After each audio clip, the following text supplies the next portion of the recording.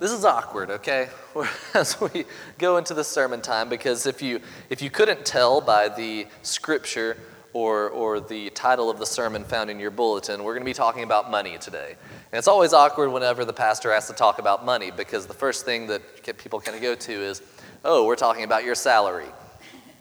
I want you to know that no matter how much you give, you could right now write a check for $1 million and my salary will not change. It's a fixed thing.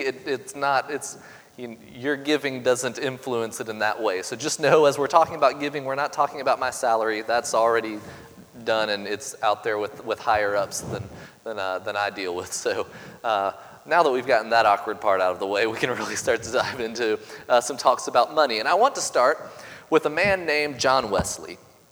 John Wesley is the founder of the Methodist movement. He lived around the mid-1700s, and if you kind of take this into consideration, this is about the time that the independence movement is going on in the United States. Our country wasn't even born yet, but this guy's over here in England, adapting from the Anglican Church, what he ended up calling the holiness movement. And so he's going around England preaching about all of this, and it eventually gets over to America. But in 1760, he preached a fascinating sermon. And I say fascinating because, it depends on how much you really want to read sermons from the 1700s. I don't know that many people really dive into the archives for that one, but when you go to school for 3 years for it, you come upon these kind of things. And in 1760, he preached a sermon called The Uses of Money. This is very interesting to begin with. And in this sermon, he talks about what come to be known as Wesley's 3 economic rules. Wesley was all about rules. They had general rules, economic rules, rules about everything. It was a very odd character. But these rules are actually very beneficial, come to find out, and also they just kind of, make sense in our normal lives. The 3 rules were, first, earn all you can. Simple enough. Most of society gets that point. Earn all you can. Rule number 2, save all you can. Yeah, that makes sense. Okay. And then rule number 3, and probably the most challenging, give all you can. And these were his 3 economic rules that he proposes in his sermon, The Uses of Money.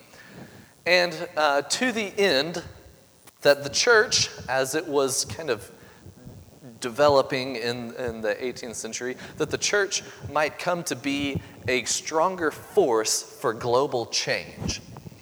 And so in his rule, earn all you can, what he is saying is put yourself to work, be useful, and do it with your whole strength. In other words, if you can produce something, then do it. Make a living, earn a wage. If you're able to, then, what else are you going to do? Just go ahead and do it. And most people get that, it's also kind of essential to do so. So we got that part, earn all you can. The second part was save all you can. And in this section, Wesley really digs deep into what that means, but really settles on this point. Don't waste your earnings on unnecessary things. Or a direct quote from Wesley's sermon is, do not waste any part of so precious a talent merely in gratifying the desires of the flesh. It's a fancy way to say, if you don't need it, you don't have to buy it. And then give all you can. And this is the part that was the climax of his sermon. He says we can't stop with just the first 2, which is where most people like to stop at. Earn all you can, save all you can, and that's good. And we've got a solid life for living right there. But he says we can't stop with the first 2, for what good is it to gain and save if we do not point it towards something beneficial? I hate to break it to you, but you can't take it with you when you go.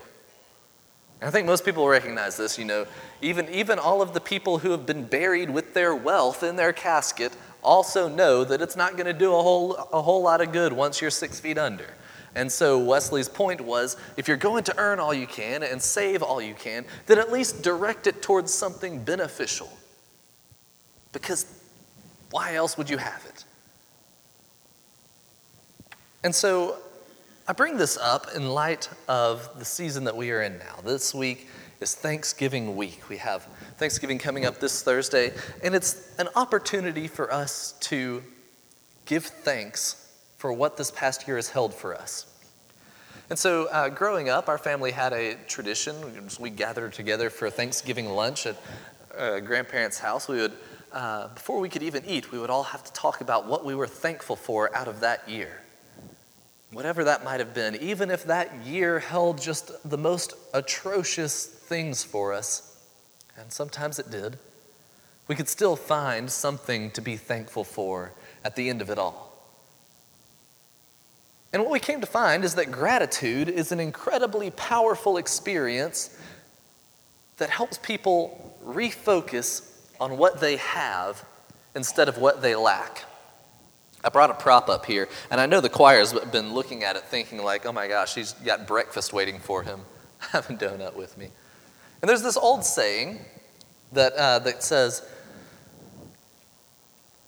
when you live your life and set your goals, pay attention to the donut and not the hole.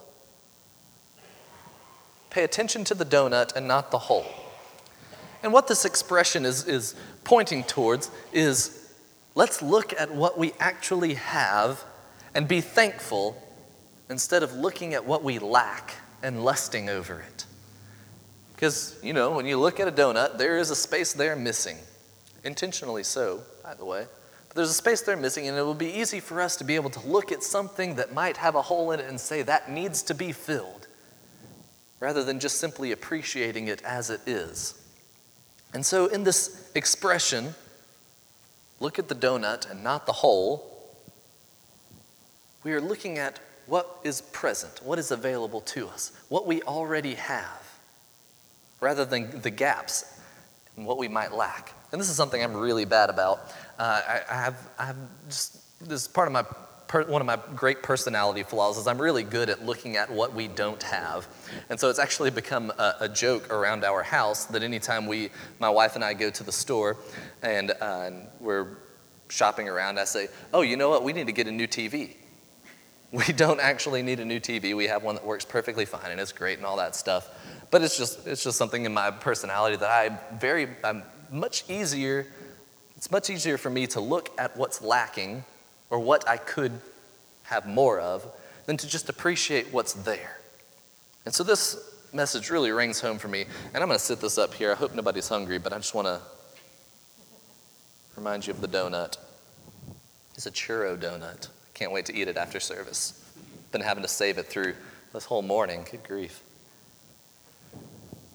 And so as we are in this time of Thanksgiving, this time of being able to actually speak out what we are thankful for, the things that we have, rather than wishing and wanting for what we might lack. And I do hope that you will do this, at least on Thanksgiving Day, take a moment to actually speak into words what you are thankful for, what you are grateful for. But I also want us to think that if we are at least willing to say what we are thankful for, are we also willing to prove it? Are we willing to prove that we are thankful for what we have? And that's an odd expression because you don't really think about proving gratitude. How do you prove to somebody that what they've done for you matters? How do you prove that something that's happened to you means something to you and that you're grateful for it? Well, interestingly enough, researchers have dove into this topic on multiple different accounts. And gratitude researcher, believe it or not, that's a thing, a person who researches gratitude. Gratitude researcher Robert Emmons notes that gratitude is more than just a pleasant feeling. It is also motivating. Gratitude serves as a key link between receiving and giving. It moves recipients to share and increase the very good that they have received. We get the same notion from our text in 2 Corinthians 9 as Paul is speaking to the church in Corinth. And in doing so, he's talking about this fundraising project for the church in Jerusalem. And he says, each of you must give as you feel comfortable giving, not begrudgingly. He says, God loves a cheerful giver. There's wisdom in that. Honest gratitude and thanksgiving promotes honest generosity. And so, based off of the same research that Robert Emmons pulls out, and also it's just kind of like the thing that a lot of psychologists and sociologists do around Thanksgiving time. They research thankfulness and gratitude, and they find that gratitude is the key link between receiving and giving. And I love how he articulates this. It moves recipients to share and increase the very good they have received. That's something that we know, it makes sense, but to actually hear it into words is pretty profound. That gratitude moves us to generosity. And so, if we are honestly thankful and grateful during this season, our natural response should be generosity. But here's the irony, is that before the turkey is even gone on Thanksgiving Day, most Americans will dive into some amount of extravagant spending. Because Black Friday deals are now starting much earlier than Friday. I do actually remember when it was just a Friday thing, and I remember my mom and sister going to wait outside of stores for their midnight opening, and I thought that was ludicrous because sleep is definitely more important than standing outside of a store. But even now, Black Friday deals are being moved up to, even before Thanksgiving Day. Some are starting on Wednesday. I actually saw an ad for some Tuesday Black Friday deals, and it's just starting earlier and earlier. I guess it's profitable for the businesses. But even before the turkey's gone, most Americans dive into some amount of extravagant spending. And this often leads to a drop in giving in churches during the holidays, and not just this church, all churches and nonprofits as well. That there's a drop in giving because for just a little while, for just a little time out of the year, people feel comfortable saying, for right now, I'm more important. Or my family needs this right now. Or it's the holidays, you have to spend money right now. What else do you expect?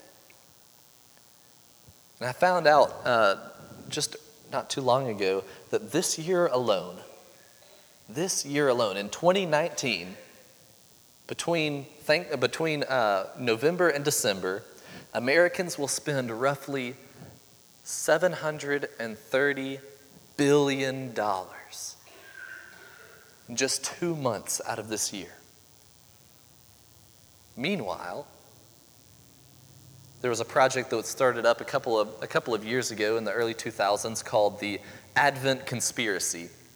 And it was based off of these figures of how much Americans spend in the holiday season, particularly in the season of Advent, compared to, their project was looking at what it would take to provide clean water and sanitation to the entire world. And right now, it would only cost $150 billion to provide clean water and sanitation to the entire world. $150 billion. I know that's a lot of money. I mean, I can't even imagine how much money that is. But compared to the $730 billion that Americans spend just at Christmas time, it really starts to put things into perspective. And it's curious because if honest gratitude and thanksgiving spurs generosity, then are we really being thankful enough? Or are we just anticipating how much we can spend as the holidays come along? And so I want us to think about what would happen as we enter into this holiday season if our extravagant spending became extravagant giving. But Micah, I can't extravagantly give. Definitely not to the church, not to my nonprofit of choice or whoever might be in need of some giving. I've got to spend this money on my family. There's too much to buy during the holidays. If I give too much, I might not have enough left for me. I want to bring us to a beautiful quote from a young girl just a few decades ago. Listen to these words from Anne Frank. No one has ever become poor by giving. No one has ever become poor by giving. And immediately, whenever I first heard this expression, my mind went to that moment in which Jesus and his disciples are sitting outside the temple in Jerusalem. And there are these Pharisees and wealthy people coming up with their, I imagine, like these sacks of gold, and they're like jingling on their way, and somebody's got a trumpet behind them, and they're parading up to the temple to toss in their giving. In the midst of all of this celebration, a widow comes up with 2 mites, which could barely be considered currency, and drops them in, and Jesus points out and says, she, in her poverty and still giving, has given more than all of these people have given in their wealth. No one has ever become poor by giving. These words from Anne Frank really reign true whenever you think about the situation she was in as she was writing. Being in absolute poverty, friends of her family supporting her and her family, and another family living in this tiny little annex as Nazi Germany was occupying so much of the world, Europe. And my wife and I had the opportunity to actually go to Amsterdam this past summer, and we got to walk through the house that Anne Frank and her family hid within. And it is incredibly powerful and really puts this quote into perspective even more. Because even in her poverty, even in the poverty of the friends who were supporting her family, there was still enough to give. There was still enough to be generous.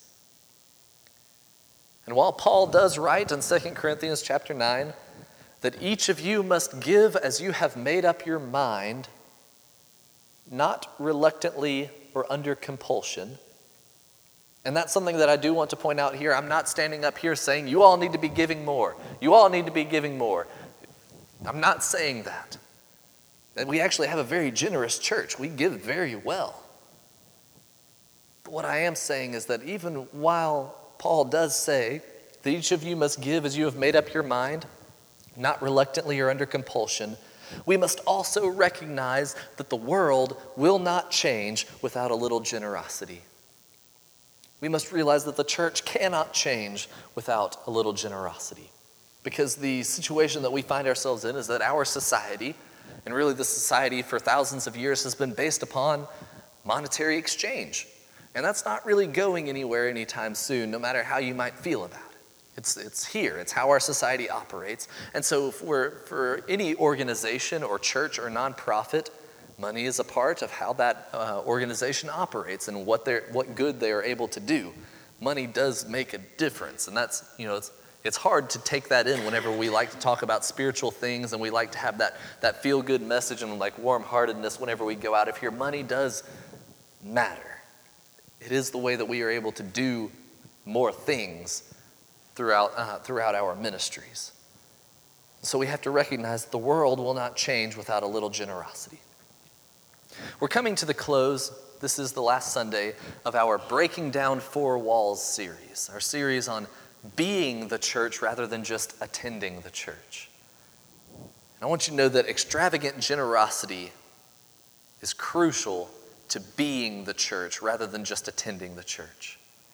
Because those who just attend the church are very okay with holding on to their money. Those who want to actually be the church are looking for places in which they could pour their money out and help somebody else. Being the church today means investing in what we believe in. Today is Christ the King Sunday. It's the last Sunday of the Christian year. Funny enough, in the Christian calendar, our year doesn't end on New Year's Eve like everybody else's year does. It's kind of like the Chinese New Year over here. It's a different time than everybody else. Our year ends with this Sunday. This Sunday is the end of the Christian year. And then we go into Advent, which kicks off the new year for the Christian calendar.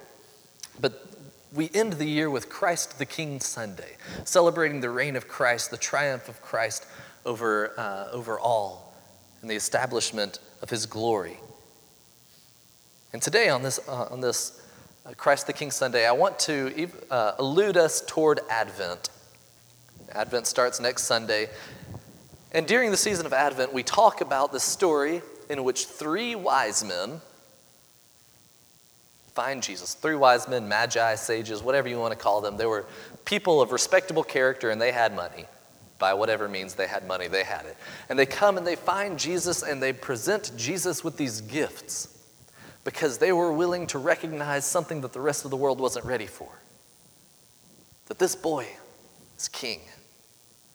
And they present him with these luxurious gifts, even though we don't really use frankincense and myrrh so much in our society. Gold, maybe, sure. They present him with these luxurious gifts as an emblem of a universal truth that we invest in what we believe in. Jesus says later on in the Gospels, where your treasure is, there your heart will be also. It's a sign that we put money into what matters to us. Sometimes, if that's ourself, then we keep that money for ourselves and use it on ourselves. If it's a cause, then we spend that money towards that cause. If it's helping out a family member, then we do that. Wherever our heart is, that's where our treasure goes. We invest in what we believe in. And that's what these three wise men, sages, magi, whatever, do, is they bring these extravagant gifts to declare that they believe in this child as the king. And so if we believe in what it means to be the church, if we are grateful for what it means to be the church, not just attend the church, that's easy.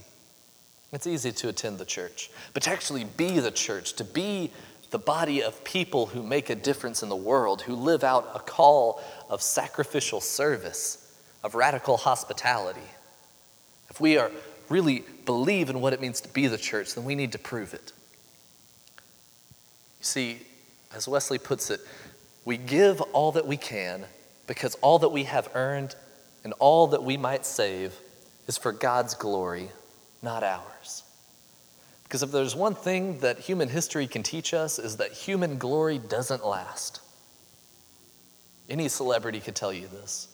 Any great king of any nation, go on back through all of human history and you'll find human glory doesn't last, but the glory of God is eternal. And so we give all we can because all that we have earned and all that we might save is for God's glory, not ours. And so my question for us today as we prepare to go forward is, are we grateful enough as we go into this Thanksgiving season? Are we grateful enough to give extravagantly? It's easy to live extravagantly, but are we willing to give extravagantly? Extravagant generosity. I saved this sermon for the end of this series because it is perhaps the most important. Because giving extravagantly requires sacrifice. It's hard. It requires us stepping back from ourselves, saying that my pride isn't that important.